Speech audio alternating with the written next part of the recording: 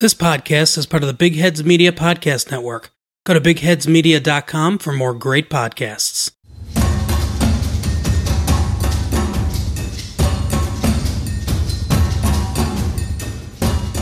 Hello, welcome to episode 8 of 15 Minutes of Football podcast in association with Big Heads Media and Transfer News Central and the Johnny Bentley. That's me. The face, the voice of charisma, of winning, of just general success. And just to counter that... Are you going to keep this in? Just to counter that, we've got Jordan, the voice of God. misery. We will discuss 4 topics in approximately 15 minutes as Jordan ruffles his hedgehog-like hair. And Jordan, what are those topics? Well, you've done a little bit of an away day, haven't you, for one of our topics today? You've talked the tune. Yeah. Oh, yes. So that's very good. Very good. You see, Toon is a link to Newcastle. Newcastle is a link to a topic that I did with fantastic South African journalist David Mbua, who is a huge Newcastle fan and sports junkie. And I talked to him earlier this week on Sunday, I think, just after the Newcastle game. And he was in mixed spirits. Safe to say, I don't think he likes Steve Bruce or Jeff Hendrick. That's a shame. I think it's a spoiler. Yeah. It's just one of those things. I think he speaks on behalf of many Newcastle fans. We are going to talk about that in section 3. But the first 2 things we're going to have a little chat about is Tottenham Hotspur, Jose unlocking the door for attacking potential, and also it was a big day at the top. Man City lost their first game.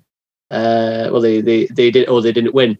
The first game in 21, the 22nd game, lose to Man United. But who exactly is the best team in England, or the best team challenged to take Manchester City? The best of the rest. Yeah, essentially, that's a good way of putting it. And then we'll look at the rest of Europe and Scotland. Big title for Steven Gerrard. Lots of things going on elsewhere as well. The Clasica drama, Atletico Madrid versus Real Madrid. Barcelona's got a new president. So it makes sense to have a bit of a mash around everywhere that's not England and the Premier League for this podcast. So we'll start actually with Jose, with Tottenham, with Mourinho. It's been, we talked last time about will he be a success at Tottenham? We both said that the squad doesn't seem to be good enough. Now he's changed it slightly, and even though the defence doesn't seem to be good enough, he said, you know what? I'm going to unlock outgun the opposition. Yeah. Outgun the opposition. Yeah, I think that's a fair way of putting it. Key tweak probably, even though he didn't play against Crystal Palace, moving in Ndombele from the number 10 to a double pivot, which unlocks the door for another attacking player. They're playing without Eric Dyer, usually with Davinson Sanchez, actually, probably with the impression that Davinson Sanchez much faster than Eric Dyer, which means they can play with a higher line, they can get forward more, and they can do a bit more attacking. So what do you make of new look Jose? Well, I think it's quite good, actually. And I think the key really is Gareth Bale. I think his form recently has been tremendous. I mean, he came on against West Ham and he completely changed the game. And then, although they didn't get the result they wanted, that gave him the start against Burnley. And since then, he's really kicked on. He took Burnley apart, which I know was pretty depressing for you, but it was entertaining for everybody else. Yeah. And as I say, he's kicked on, he's played well, and he's getting goals as well. Quite depressing for your fantasy goalkeeper as well that week, one of them. It was indeed. So it wasn't good, was it? No, and many Burnley-owned fantasy managers with Burnley assets at the back. I actually think, it's really hard as well, because we do this, trying to preempt where this might go. And in reality, he's played, Tottenham have played Burnley, Crystal Palace, and Burnley, Fulham, and Crystal Palace in that order. 3 teams that are towards the bottom of the table. 3 teams without a lot of goals in them. So, in many ways, 3 games that you'd maybe expect them to win. Yeah. So essentially that's the case. But what I think the point is that in the short-term past, i.e., this season, they played in some of these games, particularly Crystal Palace, maybe taken the lead, not carried forward that momentum, maybe taken the foot off the gas a little bit, gone more with a defensive emphasis, and they've ended up losing points when they could have been flying away into a significant advantage. So, is it a case of maybe don't read too much into the unlock, or is it maybe actually yes, because not too long ago these were some of the games that Tottenham were not finding convincing results in?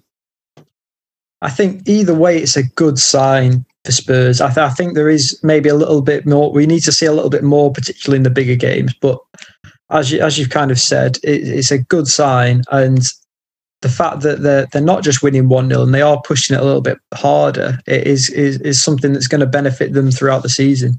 And I think that, just Bale coming into the side, it's made them look a lot more threatening generally anyway, because it's maybe reduced the staleness in the attack, because there was a point where Kane and Son looked unstoppable, but suddenly they're getting marked, they're getting doubled up on, both of them.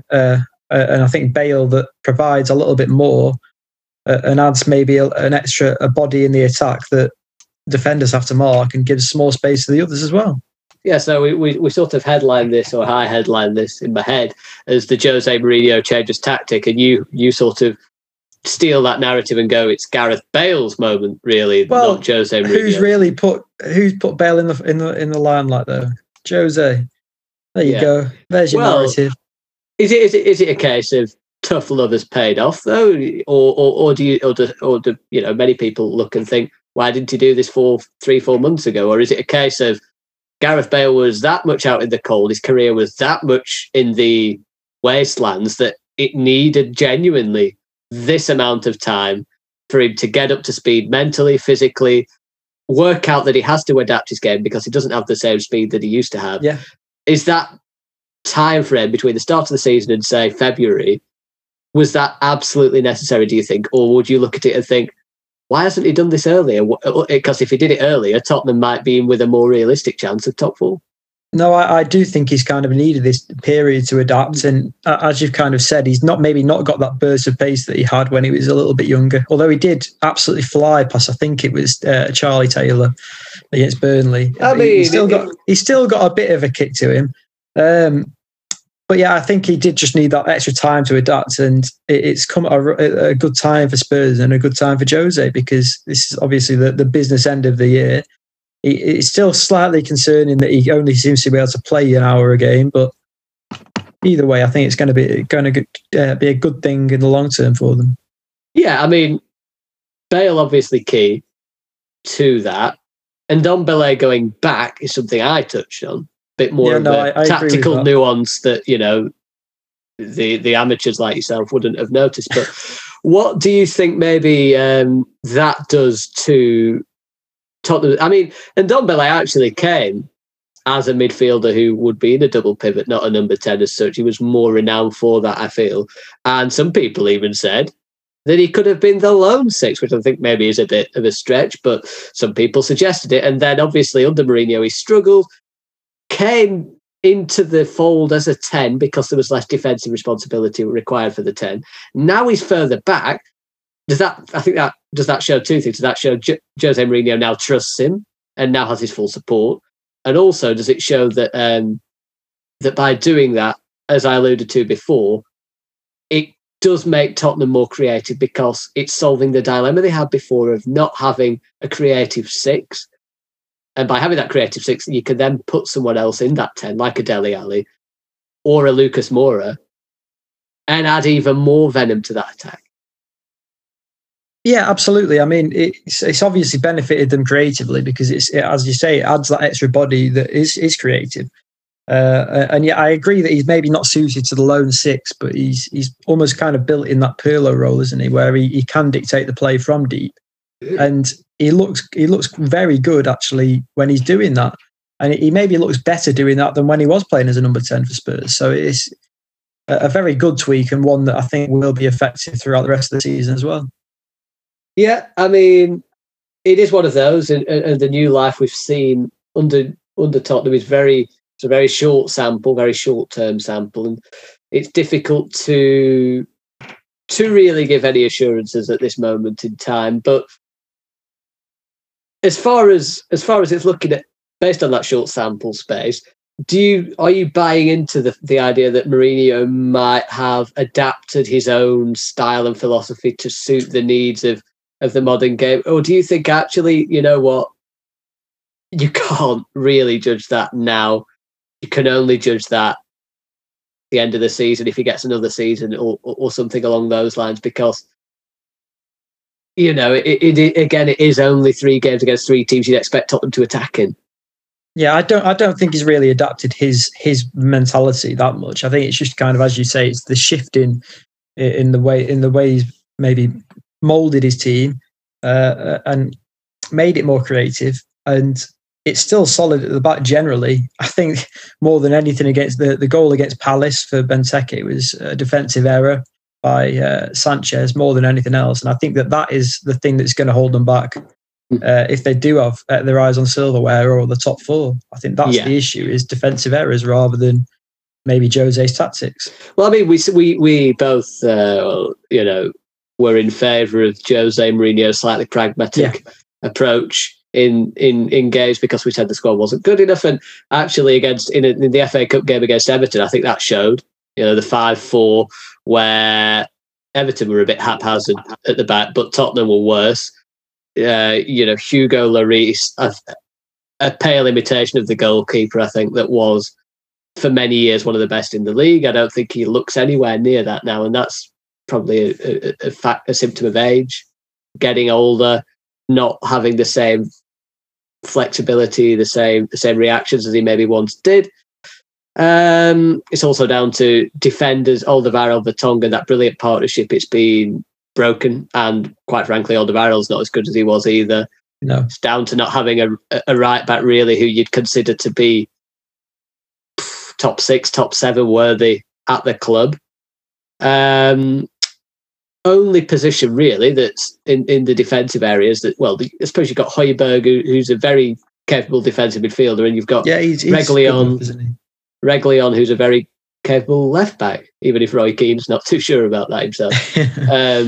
But it does leave your goalkeeper, your 2 centre backs, and your right back, and that they're big question marks all round, really. And like you say, I think we've said in a previous podcast, will Jose Mourinho be successful? Now we're saying, will Jose Mourinho change his tactics? In those 3 games, it made sense to, because they are 3 teams with low goal scoring expectations bestowed upon them, for the fact they just don't score very many goals. Everton, team that score more goals, obviously, than those 3. When Tottenham tried to open up against them, capitulated, really. Well, they scored goals themselves, of course, but they also conceded 5. So that's kind of a barometer, I suppose. And against City, 3, and it could have been more. So you've always got that balance, haven't you? When Tottenham play a harder team than the teams that they've played in recent weeks, albeit these are 3 good results, and Fulham are competitive at the moment, by the way. Fulham are a great side of this at the minute. But when they play the bigger teams, and you might be expecting Mourinho to carry out these same tactics with Bale and Lucas Moura and Son and Kane, it might not be quite as simple as just applying that same logic to some of those games. I think the key thing to kind of remember is that Jose Mourinho is one of the all-time greatest managers. He is well aware that his defence isn't good enough and that the players are making silly errors. And that is kind of why he has been so pragmatic. And yeah, exactly. It's worked well to change the tactics against the worst teams, but let's just wait and see if he does the same against sides that will come back at you. And, but is there a point then? I mean, to be fair, that even when you look at the tactics, and it was very attacking, it was quite open, quite a few counter-attacks in there as well. Not necessarily lots of passages of play as such. Again, like you might see at other clubs. Is the attacking philosophy, it's not something really that comes with the Jose Mourinho remit, is it? Attacking patterns of play. It's more defensive organisation and structured attacks. I don't think it's as intricate as maybe Pep Guardiola, Thomas Tuchel, someone like that, when it comes to moving the ball forward. But is there still reason, do you think, to, after this year, even if Jose Mourinho doesn't win a trophy at Tottenham, is there still reason to think, what, 1 more year left on your contract, back him in the transfer market? Or is it a manager now with a few too many question marks to really throw money at long term in the middle of a coronavirus pandemic? I think it's a very good question. I think it really depends on what Daniel Levy's wanting from his manager. And if Jose doesn't win a title this season, then it's almost a case of you can throw everything at him and you can have a good chance at a trophy next season. Whereas I don't think that getting a new manager will have the same opportunity that Jose brings. But in terms of specifically winning a title. Yeah, no, fair. A trophy probably is better. A trophy, yeah. Yeah, title's a bit off. But good link, actually, really, to topic 2, which is, well, I don't know if it's a good link, but hey ho, it's a link in my eyes. It's a link in my eyes. So, obviously, Manchester Derby this weekend. Huge result, really. Manchester United extend their unbeaten away record. Manchester City lose their remarkable winning streak. Shocked me, shocked quite a few others. United very, very, very good. But question is, and the question for this topic is, who is the best of the rest? Who is the best outside of the obvious champion? Who is the best outside of the team that's running away with this Premier League title and still has eyes on a quadruple? Don't think they'll get. In other words, who might finish second? Well, no, it is and it isn't, because again, you look ahead to next season, the team that finishes second might finish sixth. It's been that kind in the following season. It's been that kind of ridiculous campaign. And there's so many teams. I mean, I would argue now, and you probably disagree as you put in the notes, but some of the notes are sarcastic in the notes, will not be repeated on air on the podcast. They include nasty words, can't repeat. Unless you want to add a swearing section of some sort of an offensive section of something like that. But we won't. Let's not do that. No, let's not do that. But I think that Liverpool's 11, strongest 11, fully fit, firing, still has the capacity to be the best 11 of any club in the Premier League. Now, that owes a lot to the hunger of the players that are on the pitch. And I mean, there's been question marks about that recently. Whether, I think, to be honest, at the start, I think it was almost not having that defensive protection with the centre backs, as we've touched on with Matt Addison before, and with you before, into detail, with me. yeah. Yeah, we talked about the centre backs, lack of it, which start a platform for a high line.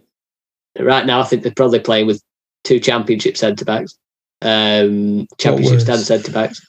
Well, we'll say Championship, we'll say Football League standard centre backs that aren't blessed with pace, so it's not the recipe for a team that's going to, successfully push. No, but I do agree that when their team is fully fit, then they probably are right up there in terms of the quality of the first 11.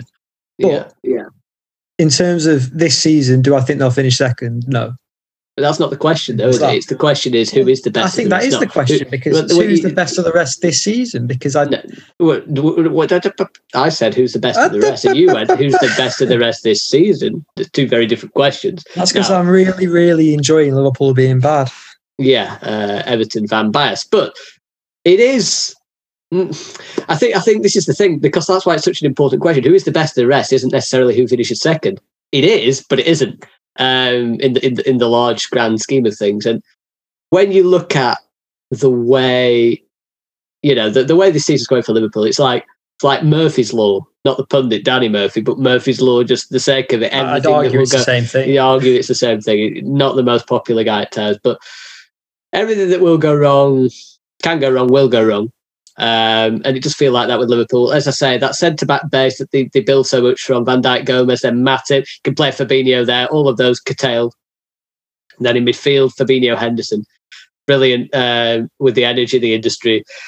The craft, well, not so much the craft, but just the stopping, really, and setting the tone and being physical, being aggressive, offering energy, that goes. And you lose a lot of the personality of the team. And I think all of that really does affect your forwards. And right now, you almost see the forwards, and people have questioned the forwards, don't look that involved, interested. They don't look up for the fight as much. I think a lot of that stems from the injuries behind and the lack of cohesion and the lack of identity now for a team. No, almost it does. And it's like madness, isn't it? Doing the same thing again and again, expecting things to change. With all the injuries, it's almost like putting a blindfold on and saying, right, lads, go out there and do the same thing we did to win the title. And I don't, I understand why next season everyone's back. Yeah, go with that. Right now, short term, it's not working. They're losing game after game after game after game. I've suggested back 3. I know Matt Addison thought that wasn't a good idea. I do, because honestly, the something needs to happen short term, just short term, anything, absolutely anything. I think the big thing for me is the high line is just suicidal at the minute because of the lack of quality in the centre backs and the lack of pace. Whether it is going to a back three or just sitting substantially deeper than they do, I'm not sure. But yeah, I agree that something needs to give in order for them to change the way it's going for them. Yeah, but like just what I mean, best of the rest. Again, from the first 11 perspective, they are easily. And if they came all back and they got the hunger back, and they to be honest, if they weren't in any European tournament, as I tweeted earlier last week, if they weren't in any European tournament, Europa Conference League. I didn't forget about the Europa Conference League. Actually, I think you'll find. You didn't know it was a thing? No, I did know it was a thing, and I think you'll find that as any Liverpool fan will tell you that they feel above that, and they wouldn't take. I would put the under-23s in it. Honestly, I just don't think. Well, you say that, but then I think Klopp would take it seriously. I mean, I'm not the same Klopp. guy. I'm the Johnny This is Bentley. the same guy who took them all to play the Club World Cup, which was completely useless as well. But that's more of a we've won the Champions League and now we're putting a cherry on the cake, isn't it? Whereas what's the UEFA Conference League? The Europa Conference League is finishing 7th and putting the cherry on top. I think a clean break from Europe could be the thing they wanted. Most of the country voted leave, Jordan. They voted to leave Europe, and maybe I never voted leave. Maybe that's what they need a little bit, not from the European Union, but from Europe itself, the European competition. Because if they get all of these players back, as I say, next season they can have. I'm not going to say they will have, because there's a lot of questions still, but I wouldn't be surprised if they gave a good challenge there, and the lack of Europe could help, because they still have a small squad. I've read recently that it seems like they're not going to have a big summer investment, so it's going to be similar, and they're quite reliant on bringing the injured players back and treating them like new signings. Will those injured players be at the same level they were before their injury? It's a lot of questions. Right now, I do think they are the second best. Well, no, arguably the best 11. I'd probably agree with that, but as I say, for this season, I don't think they're anywhere near it. But obviously, that wasn't the question. But yeah, okay. So it can be the question. It's a flexible question. It's a flexible question. So what else do we have? Which other teams do we have up there? We have United are probably going to get second. Man United are probably going to get second, and I don't think they will. But yeah, go on. Anyway, well, you think they probably will, and I mean, Ole Gunnar Solskjaer gets a lot of slander, partly because, well, go to episode 2 or 3, and that discusses that in a lot more detail. But I think that it is partly, it is because of his CV, but I think that he is doing a remarkable job with a squad really that's not at the same level as some of the other teams. Well, no, I mean, I think Bruno is perhaps, at least, he's one of the best, and I would say the most effective player outside of Manchester City this season, at least. And I think that is one massive thing that's is not carrying them. I'm not going to say he's carrying them, but he's definitely shouldering a lot of weight, and he has been exceptional this season. I think what he's done well with is that he's basically had a non-starter of a summer window. Really, it didn't really. They brought a lot of squad playery kind of. They brought a few squad playery kind of players in. No one to really, no statement signing, no extravaganza. They were linked with Sancho all summer. It felt like it was an inevitability. It never happened. Obviously, Cavani's come in. He's older now. He's actually made quite a good impact, but he can't play every game. Gets his injuries. Van der Beek came in. Probably wasn't Ole Gunnar Solskjaer's signing, but he's sort of in the background as well. Tellez has come in and it's actually helped Shaw, but that fair play to Solskjaer. Fair play to Solskjaer for almost using that and getting that out of him. So I think he's done really well in the sense that they didn't really push on in that summer window when many thought they should have done, given that they got the Champions League. And that meant many people at the start of the season were saying, well, writing's on the wall for Solskjaer because he's got an extra lot out of the players the season before, got them into the top 4. And then this season, this was the chance to get 1 or 2 new players in to freshen up the squad. They didn't really do it properly. Cavani's been in and out, sure.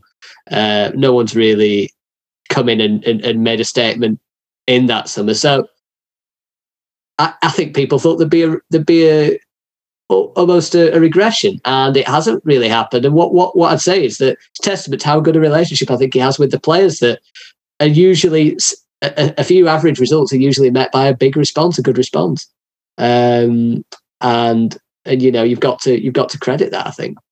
Yeah, well, especially none bigger than winning the derby, breaking Man City's winning streak. It's a different website. A bit of a slip of the tongue, that. Bit of a different website. Yeah, exactly. No, so yeah, I think he has done a very good job. But as I say, I don't think that they will finish second, and I don't think they are the best of the rest. I actually think that since Thomas Tuchel's come in, Chelsea have been just so solid, particularly at the back. Yeah, I think they'll finish second this season. Hand on heart. It's funny. Chelsea's an expensively assembled squad. It's almost like last summer when Frank Lampard was there. They did play almost a game of. It's like Roman Abramovich had gone to the proverbial casino, thrown lots of money everywhere, and come in with lots of different prizes. And it's almost like lots of sort of, options. What do we do with all of them? And in many ways, you can sort of sympathise with Frank Lampard, who absolutely not the most experienced of managers. Another episode, haven't we? I mean, there was just almost too much, wasn't there? Eventually, and he was getting flack. He was getting flack for playing Mason Mount every game. Who's, I mean, even under Tuchel, he's playing every game, and he's playing well every game. Yeah,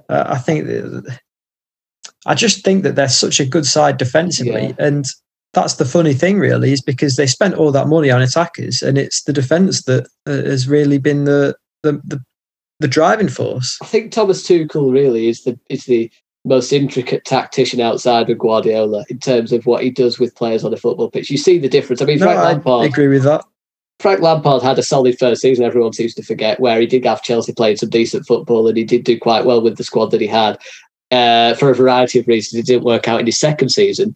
But you see the difference between the team that finished Lampard's reign and the team that started under Tuchel, and so many little intricacies, I think, particularly with how they defend now, how they build up, how they keep the ball, how they almost feels always quite safe the way they keep the ball, but they do get the ball forward deceptively quick in some instances. And yeah, I would say tactically he's ahead of almost everyone, probably except for Guardiola. I'd agree. And I think the other big thing is I would also expect Abramovich to throw a lot more money at it this summer. Well, you say that, but what did he do last summer? He spent an absolute fortune to make up for 2 windows. And you're telling me that, I mean, they link with Erling Haaland. Fair enough, everyone is. They spent £140 million on 2 Germans to lead the attack. Yeah? I mean, well, what does that do? If you bring in Erling Haaland, where does that leave Kai Havertz? I think you could fit all 3 of them in one. Erling Haaland, Kai Havertz, Timo Werner, and Mason Mount, all in the same team. You could do that, not in the way he's playing right now, but so as you said, Thomas Tuchel is such an intricate manager with his tactics. Yeah, right. You can't fit all of those in the same 11. But that's exactly what we've praised City for, is having such good squad depth. I mean, that's not on the same level, really. No, I agree. No, to be honest, I think a lot of people are sort of in that camp. But yeah, I think, Tuchel's tactical nous could help Chelsea a lot. Liverpool have the best 11, and under Jurgen Klopp, they have a winning manager. So that means they could easily be the best of the rest. Just not at home. Just not at home at the moment, no. It's crazy that, actually, when you go back a few months and they were imperious at Anfield. Obviously, I'll be honest, this is the thing where you look at Tottenham, there's still so many things wrong with that squad, but then you look at Man United, you say, well, they've got issues as well, Man United, but for some reason Solskjaer's found ways of improving what he's had without whinging too much, and we're just getting on with it. Having a really good relationship with all his players, being overly positive in all these interviews, and then I think he's got a slightly better group than what Mourinho has. Although I do remember when Mourinho went into the Tottenham job, he made a point of saying on the Amazon documentary cameras he felt that Tottenham squad was better than Man United squad. So it may be all these good of Solskjaer's man management, if not his overall management and maybe his tactics. I think one standout feature is 100% his man management. I don't think you could probably name a player that dislikes Solskjaer at Man United and doesn't want to play for him. I don't think you could. So I think his likability with the squad. Not Paul. Paul Pogba doesn't not like Ole Gunnar. No, he does, but I definitely think he wants out. He might want out, but it doesn't mean he doesn't like the manager. I think he does like the manager. He hated Mourinho by all accounts. So, that's just that. And I don't know. We're not even spoken about Leicester and their or West Ham. Or West Ham. Yeah. I mean, if we're talking about second place this season, look, I think it's going to be Chelsea. I've already said that, but they're well in it. They're well in the race. Who? Both West Ham and Leicester. Yeah, no, I think Leicester's been for Leicester's the best ranked club. Best ranked club of the top 7. Their recruitment is unbelievable. Yeah, I agree with that. That means they're the best ranked club. They sell for a lot of money. They recruit sometimes often better than the people they've sold. They've got a wonderful manager who's also one of the best tacticians in the Premier League, I would say. In Brendan Rodgers, also a very good. The worry with Rodgers is just how consistently it seems to fall away at this point in the season. And I know that he's had so many injuries this season. Yeah. And I mean, the same time happening to Klopp. So it's obvious that it happens to good managers, but it's not the first time it's happened. It is a concern that it happens every season, seemingly, to Rodgers. Okay, that's fine. Cool. You're not a big Brendan Rodgers fan? Well, no, I'm a fan of what he does, but I think there are question marks. It's fine. So, yeah, cool. Yeah, good. Anyway, so you don't like Brendan Rodgers. Yeah, moving on then. Introduce now. Well, Jordan won't hear this. Maybe he will. I don't know. David Mbua, wonderful South African journalist, big fan of the show, talking to me about Newcastle's problems under Steve Bruce. And spoiler, he doesn't like Steve Bruce. So, welcoming a special guest now, our wonderful fan from Ghana, Mr. David Mbua, journalist, but most importantly, big Newcastle fan. How are you, David? I'm doing good, Johnny. A little bit better, I think, after today's game, but not quite there yet. No. Well, I have to ask, really, and I'll start. I think it's fair to say Newcastle have had quite a poor season by what many fans were expecting. And if you could say the most disappointing thing about Newcastle's season, what would it be?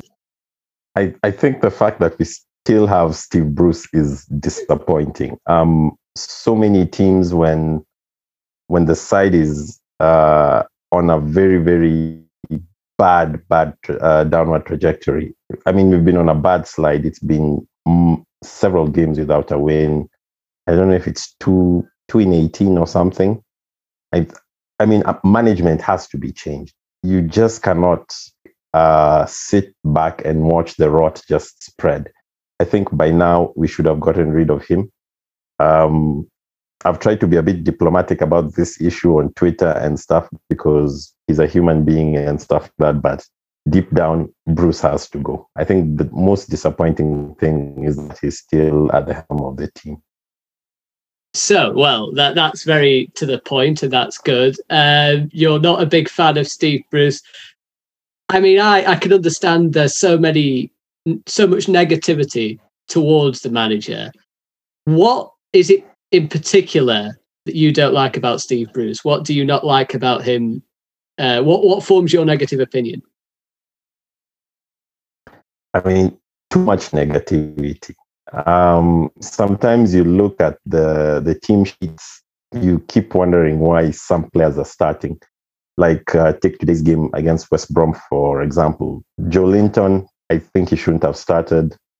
I think someone like Jamal Lewis, no. Matrici is, I think he's coming towards the end of his career, but I think he's still a proper player. He has loads of Premier League experience. The job he did at Bournemouth was good, but there's some players who just should not be starting. The minute you look at that team sheet, all you see is negativity. Someone like Jeff Hendrick. I mean, Burnley were willing to sell him. Why are we willing to buy someone like that? so the part of the negativity is also in the team he names. The other issue is the tactics. I think the reverse fixture we beat West Brom, but I think it was just narrowly. I think it was 2-1 if I'm not wrong. But it was so negative. We took an early lead, and after that we just sat back. All of a sudden, it's like we're trying to defend a lead for 80 plus minutes against a team that's bottom. You look at games like Sheffield United, teams that were really, really far behind Newcastle, and you just sit back and it's like, look, all we need is a point. When you mentioned negativity, Rafa Benitez's style was quite negative, certainly to watch. So what would you say then is the difference between those two? Because I imagine that you liked Rafa Benitez. Most Newcastle fans liked Rafa Benitez and liked what he was doing with the club. Is that because you felt there was a direction under Rafa Benitez that isn't there under Steve Bruce? Yes. I think it does sound unfair. I think even if we would have been relegated with Rafa at the helm, I think guys would have felt bad, but I mean, it's Rafa Benitez. I think we would have easily forgiven him. The problem with Bruce is that, and I say this with tremendous amount of respect as somebody who's been a player, who's been a coach, but Bruce is not the kind of manager that a club as big as Newcastle, a club that was playing season in, season out, regular Champions League football during the time of Sir Bobby Robson. Rafa Benitez, you can imagine if he was given the kind of backing that fans want with the expected Saudi takeover, Rafa will take us in a certain direction. He's done that with teams before, with quality players. But if you look at our squad, the kind of people that are being brought in when Steve Bruce is there, you don't see any direction. I just mentioned Jeff Hendrick. I mean, that's a retrogressive transfer. For a team that's supposed to be playing progressive football, those are not the kind of players you bring in. And that just shows the kind of mentality that a manager like Steve Bruce has. Even when you have the chance to bring a player on loan, you don't bring somebody who can spark the team. You just bring people who sort of sit back or people who play negative football. So in my opinion, with Rafa, it's just that he probably didn't have the support. I mean, he didn't have the support. Mike Ashley obviously likes running the club in a certain way. But with Bruce, it seems like the two of them feel just comfortable. And clearly it's like, if this was allowed to go on, the club would not really progress anywhere. Is Steve Bruce getting all of the abuse because he's an easier target than Mike Ashley? Because Mike Ashley, he gets a lot of abuse from the Newcastle fans, but realistically, he won't sell unless a big bid comes in. He's milking the club to make profits for him. He doesn't necessarily have the ambitions of the fans. And that's why Steve Bruce is there. That's not Steve Bruce's fault. So is the fan frustration at Bruce really a secondary attack, if you will, towards Ashley because he's Ashley's man? I think it goes both ways. Ashley is not really doing enough for the club as any owner should. I mean, if you look at what has happened at clubs like Leicester and Leeds, I think the owners are really fully invested in the clubs, not just as a business venture or a profit-making entity.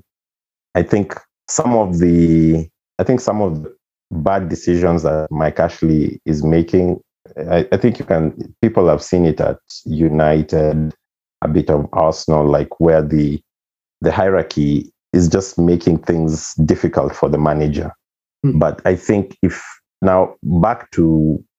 that's Ashley, and really trying to force him, I don't know if fans have enough power. I think guys at United, with all due respect, is one of the big clubs. The fans have not really been able to force the hands of the Glazers, to sell the club and stuff like that. So I think you will probably have to work with what we have. And if that's Mike Ashley, then there's not really much that can be done. So the thing is up to the coach to try and keep the club there. Because if his hands are tied, then he can try and do the best he can. whatever little room he's given, he should make the best out of it. And I'm sorry to go back to this point. Don't bring in people like Jeff Hendrick. Bring in a progressive person. Make one or two very good signings that will transform the team. And ultimately, look, even if we go to the championship, which will be a nightmare. I mean, other clubs have slid even further. We see Sunderland have gone way below, and they're in League One, but stuff like this should not be happening. The coach can try and motivate the players to do better, and he can do his best. I mean, look at Sean Dyche, what he's doing with Burnley. The style might be a bit negative, a bit dull, but he gets the job done. And that's what we need. Bruce, at the very least, with whatever little resources Ashley is giving him, should make Newcastle, at the very least, a team that can finish 11th or 12th. So Mike Ashley might be ruining the club. He might be holding on for it for whatever reasons, be it money, be it selfishness, or whatever it is. It's a little bit out of control if he's the one who owns the club with both hands. Unlike other ventures where maybe you find other people. But I think Bruce should be able to do more with what he has. And whatever room he's given, he should make the most out of it. Okay, then. Can Newcastle survive? And, well, will Newcastle survive? And if they do, how do they survive? How do they manage to get themselves out of this rut? That's very difficult. I watched the game against West Brom. I think we were lucky to get a point. I watched Liverpool's game against Fulham. Yeah. Fulham, you could say, to some extent, deserved to beat Liverpool, but Liverpool are on a terrible run at the moment. Yeah. But this is the thing: Fulham have ground out some very, very decent results recently. We've not been able to do that. We face Aston Villa next. I don't know if Jack Grealish will be back. If he's back, I think we'll lose that one. Brighton were very unlucky against Leicester. Yeah. They've been very unlucky throughout the course of the season. So the two teams that because I think Burnley is also in around there, but Burnley, I think, can make their way out of trouble. Okay. So the two teams that ideally, the two teams that ideally we are competing against are Fulham and Brighton. Fulham are very progressive. They have some very good players. Brighton are just unlucky, but if they just manage to snap that bad streak, that's it. We, on the other hand, don't seem to be doing anything. I mean, it was very, very painful. I think it was the Carabao Cup. I actually placed a bet on Brentford to beat Newcastle. That's how sure some of us fans know that it's just going to end up badly. And at this point in time, it looks like we're just going to lose and keep on losing until we'll find ourselves in the relegation zone and probably even adrift of teams like Fulham. I mean, the gap between Fulham and Newcastle was quite big at some point. It's just down to 1 point. West Brom have been a bit unlucky, but they're also not far behind. It's just, I think, what can you say? Maybe 3 wins. You can imagine if we lose the next 3 games and they win the next 3, I think they'll be level on points with Newcastle. Yeah. That's how bad it is. So I think it's a little bit tough. We have to grind out some results, and I don't know if that is going to happen. But if that happens, Bruce has to go, because the next season, a team like Norwich will come. Norwich are playing very well in the Championship. I think they should be able to survive. And if teams come out like what we've seen from the Championship this season, I mean, one of the Premier League teams will be sucked in. And if we remain with this same mentality of this Bruce football, then we'll just go. And very just briefly then, obviously that's thinking ahead, but for the next March, April, May, 3 months, 10 or so games to go, what happens then? How does it turn around? Is it the case of hopefully getting Saint-Maximin back as soon as possible and building from there? Or you've already said this squad doesn't have many players who will show grit and the steal that maybe Burnley have or another team that likes to defend. So it's looking quite worrying at the moment. But I don't think if Steve Bruce doesn't go, can he find a way to see Newcastle home for the end of the season so that they're playing in the Premier League? Can he do that? Or are you not convinced? Well, I still have some faith. I think he can. There's some games where, for some spells of time, Newcastle have really looked good. There's some good results.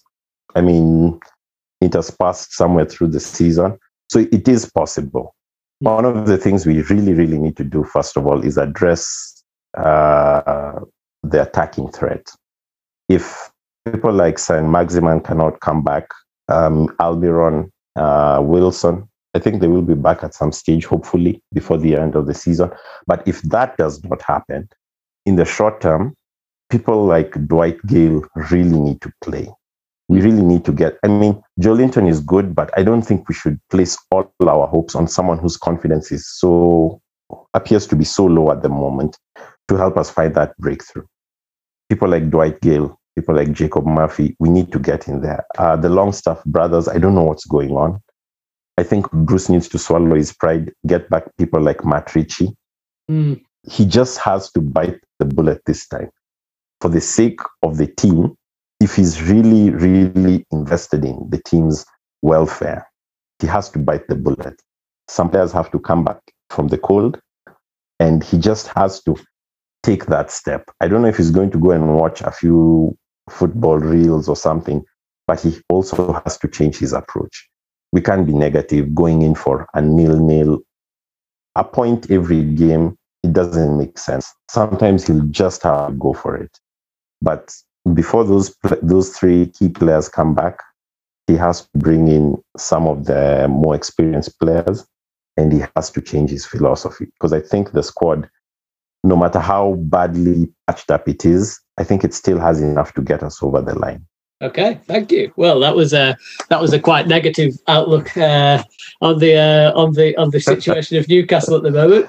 But no, thank you. Thanks for talking to us, David, and hopefully hear from you in the future, and we'll be talking on more happier terms, no doubt. Thanks, Johnny.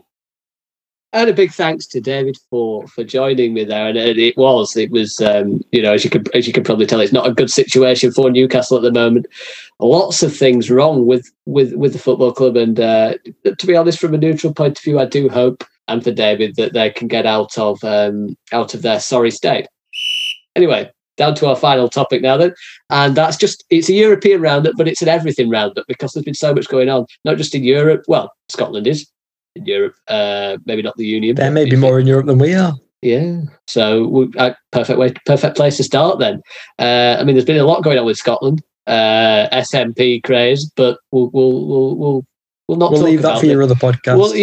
We'll not go into Sturgeon versus Salmond in this one. Maybe on one of my other podcasts. But Steven Gerrard winning the Scottish Premier League title, ending Celtic's hopes of winning 10 titles in a row, and it is a remarkable feat, actually.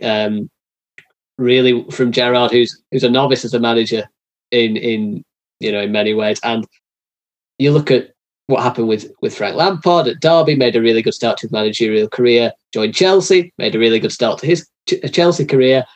Now his reputation's gone quite a bit because it didn't end too well for him at the club where he made himself a legend. Should Steven Gerrard ride this Rangers wave for as long as he possibly can? And first of all, what kind of a job has he done? Because he's done a tremendous job, hasn't he? He's done a very, very good job. He's turned them clearly into more than title challenges, into an imperious side in the Scottish division, and he's also been fairly successful in the Europa League as well. Definitely some exciting games in the Europa League more than anything. Yeah. So he has done a very good job, and I would definitely, if I was him, I'd be looking to stay at least for another season or two, because the grass isn't always greener, and he's in a good job. He's built a good side. I think it's a good place for him to be. In 2012, Rangers were they were moved to the bottom of they were moved to Scottish 4th Division when they had financial hardship, they couldn't pay taxes, and incredibly, Ali McCoist, who was manager at the time, he stayed with them in the 4th Division. He's a good guy, Ali McCoist. He's we love Ali McCoist. We do. He's a good commentator as well on Amazon. He is a good commentator, but he's been loving it at the moment because, of course, he's a big Rangers fan, and he did stay with the club when the going got tough, and he won the 4th tier title, he won the 3rd tier title. Then he ended up leaving because he had disagreements with the owner, and they had a few managers then in between. I think one of the ones that stood out really was Mark Warburton, the former. He knew where his bread was buttered, but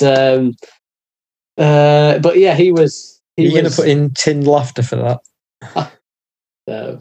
Okay, thank you for that. They won't need it. It'll be they'll be doing it so much on the other side. Yeah, I see. Okay, but yeah, I mean, he manager that came with a lot of promise didn't necessarily work out for him. I mean, the biggest thing that happened for Warburton, I think, was his big fallout with Joey Barton. Joey Barton, I think, called him something along the lines of a coward when they had a big training ground bust up, and it didn't really work out for him as he'd wanted. Warburton, actually, I don't think. Despite his previous successes in the Football League. So again, after Warburton left, a few iffy appointments, no one lasting really too long, and then Gerrard comes in. Gerrard really has. He's been the longest serving manager since Ali McCoist, and he looks like that's going to continue as well. He's come into the club, really stamped his authority. I think one thing I've noticed with Gerrard is whenever he tackles his pre-match interviews or he's interviewed about the club, you always get this sense of a winner, a no-nonsense attitude. Yeah. There's nothing. I mean, it's quite different to some managers who can come across quite like they're happy to be he's happy to be there, but they can almost be overawed by the job. Because Rangers is a big club. It's for the first job for Gerrard, but he's really took to it as though this is his job. He is in charge. He is the man, and it seems to have transpired across to his players. He kind of has the aura about him, doesn't he, as a manager that only a few managers do give off, where there's almost a confidence in them, and you know that the players are fully behind them and what they're saying. It's similar to that of Carlo Ancelotti at Everton. You know that the players are listening to what he's saying and taking it as gospel, and I think that's what he's having in Scotland and with Rangers, and I think that's something that, if he can continue that, it's going to lead to great successes in the future. Yeah. I mean, they've got some really good players. Morelos, fantastic striker. Bit of a hothead, but capable of scoring a lot of goals. I think that's what they like to see, isn't it, Rangers? No, Tavernier at right back as well. Late bloomer as well. I mean, he's got double figure goal returns this season. Yeah, he is. I mean, he's on pens and free kicks, but either way, it's very impressive. Ridiculous level. I think he did the same last season as well. Yeah. Remarkable, and 29 years old. So a bit of a late bloomer there, I suppose. But Scott Arfield as well, former Burnley legend, doing really well for Steven Gerrard. Then you got youngsters like Ryan Kent as well. So there's a nice blend of youth and experience. Alan McGregor still at the club. He's a big presence in the dressing room as well. So yeah, he's managed to find something that's worked. But not only is the title success obviously something to champion, but the biggest thing I think is the European run that he's gone on this season, which is really, for Scottish teams to go into the Europa League to the latter stage, it's a difficult task. And they're into the last 16 now. I mean, and they've been very entertaining, as I kind of said before. There's some really high-scoring games, which is maybe not what Gerrard will want, and it's not what he's had in the league. He's kept the defence quite strong, but it's been really entertaining to watch. And I mean, I'm looking forward to watching that in the next round. No, yeah, I'm sure. They've been a phenomenally phenomenal rise, really, under Gerrard's reign. And I think I speak on behalf of at least myself in wishing them the best in future years, because it's been a very, very, very tough decade for them. Last decade was very, very tough for many reasons, and now they're finally back really where they belong, and it's good to see. In terms of across Europe, then just a few. No real specifically again, because we had to talk about the Gerrard success, but also the few big games also going on, and also Barcelona's new president coming in is something to talk about as well. But So first of all, the Classica, I watched it. Dortmund, Bayern, 4-2 Bayern. Dortmund 2-0 up, 2 goals from Haaland in 10 minutes. Bayern back to 2-2 by the end of the first half.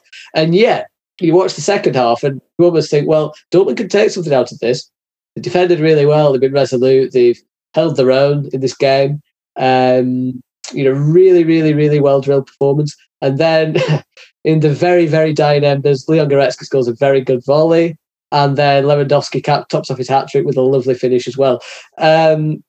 I actually thought Dortmund played quite well in that game, particularly when Erling Haaland went off injured. They did all right, didn't they? It was beginning to look like the Haaland versus Lower show at one point, and I think that Lewandowski kind of just proved his worth. I mean, I saw some tweets at halftime comparing the two, and then obviously Lewandowski's goes off and really answers the critics' questions. But yeah, I thought it was a really good match. Actually, I enjoyed watching it. Yeah, no, it was. It was. I do. I mean, Bayern were restricted to very minimal opportunities in the second half. And one thing I'd noticed in the past, Dortmund got to Bayern, lost 4-0, 5-0, 6-0, actually, as well, in recent years. This was a big improvement on that. There was a lot of character, there's a lot of spirit, there was a bit of a belief. Even if there was an inevitability at the end, it was getting to a stage where you thought they might just hold out for this, because they didn't really have many opportunities. Dortmund were in the deep block. They were very well organised. Haaland went off on the hour, which was probably expected because he wasn't quite fully fit. But you thought they might just do it, and it was just a shame, really.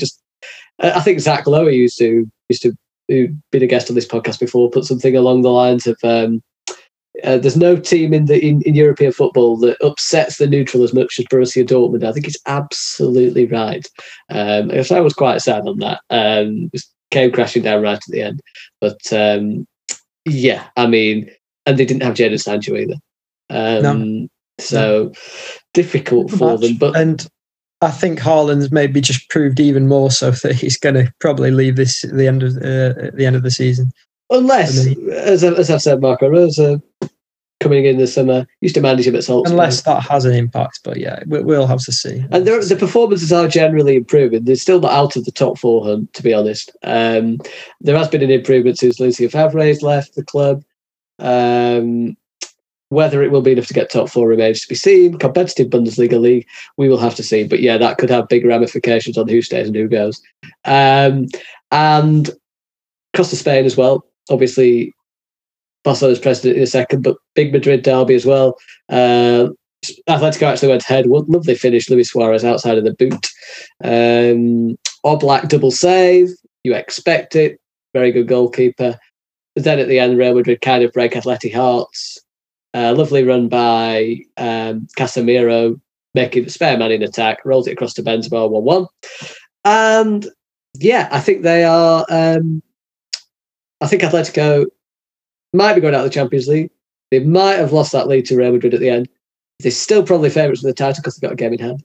And yeah, I mean, it's like Kieran Trippier said. Kieran Trippier said a lot of people whinge about Atleti's style, but if it wins us La Liga, who cares? Yeah, well, the fans won't. No. I'll tell you that for sure. If they win La Liga, then they'll be over the moon. And they kind of love the Simeone vibes, don't they? Exactly. Anything he does, a bit like me. Anything I say, people just please bowing at the feet with leaves. I don't know. Anyway, what's the other? Oh, sorry. Yeah. I forgot that we were still recording. Sorry. Thought you were going off on one again. Oh, right, yeah. One of your little. I don't edit these out, They're there for personality, and one or the editor can edit them out, but he probably won't because Anyway, yeah. So no, new Barcelona president. Briefly, just to finish. So what do we think? What do we think of the new man? What do we think of Joan Laporta? Well, I mean, it's obviously kind of going back to something that they know and something that was successful, obviously, in the years that he was there. I think he was there from the year 2000 to 2010. Am I right in saying? You think, or you read, or you are reading that he was there from 2006 to 2010? Reading, yes. You read, depending on the website that you read, he will have been 2006 to 2010. Yes. So when you say you don't know, What you mean is, I may have read, or I may be reading. Anyway, yeah, he was there when Guardiola was there. I think it's obviously a good move. Anyone but Bartomeu, I think, is going to be a good move. Straight away, he's come out and he said that he wants to speak to Messi. He wants to speak to Messi's dad, and he wants to try and make him sign a contract. Whether that's going to be financially viable is something that's going to be interesting to see, and whether Messi wants to stay is going to be. Xavi as well. Xavi as manager. Yeah, has he come out and said that? That's it's believed to be what he wants. It's interesting. Is there any notes that suggest that he might want to become manager? No. For podcast listeners, which is everyone, because we don't actually do the video upload, which is a shame. It is a shame because we miss out on so much content. Do we? I'm trying to laugh at you. Yeah, trying to. Please. Your partridge quotes. Anyway, that's that for today. Fantastic discussion in parts. My thanks to David for thank you very much, David. For enlightening me on what it means to have a colleague of good knowledge and insight and humour. Return. So it was nice to talk to him. It was nice to talk to Jordan, and he's engaged with his views. It was really nice of Alan Partridge to come on the pod today. It's great to be here. And obviously, the Johnny Bentley joined us as well at certain points. I did join as well. It's like an out-of-body experience. Exactly, yeah. Just morph into Big Alan. We didn't actually mention Norwich, his beloved Norwich City, but next week I'm sure we might fit them in because they are doing phenomenally well in the Championship. So yeah, be sure to tune in for Alan's favourite club next week, as well as 3 other topics in approximately 15 minutes. Goodbye, everyone. Take care and stay safe during these crazy times.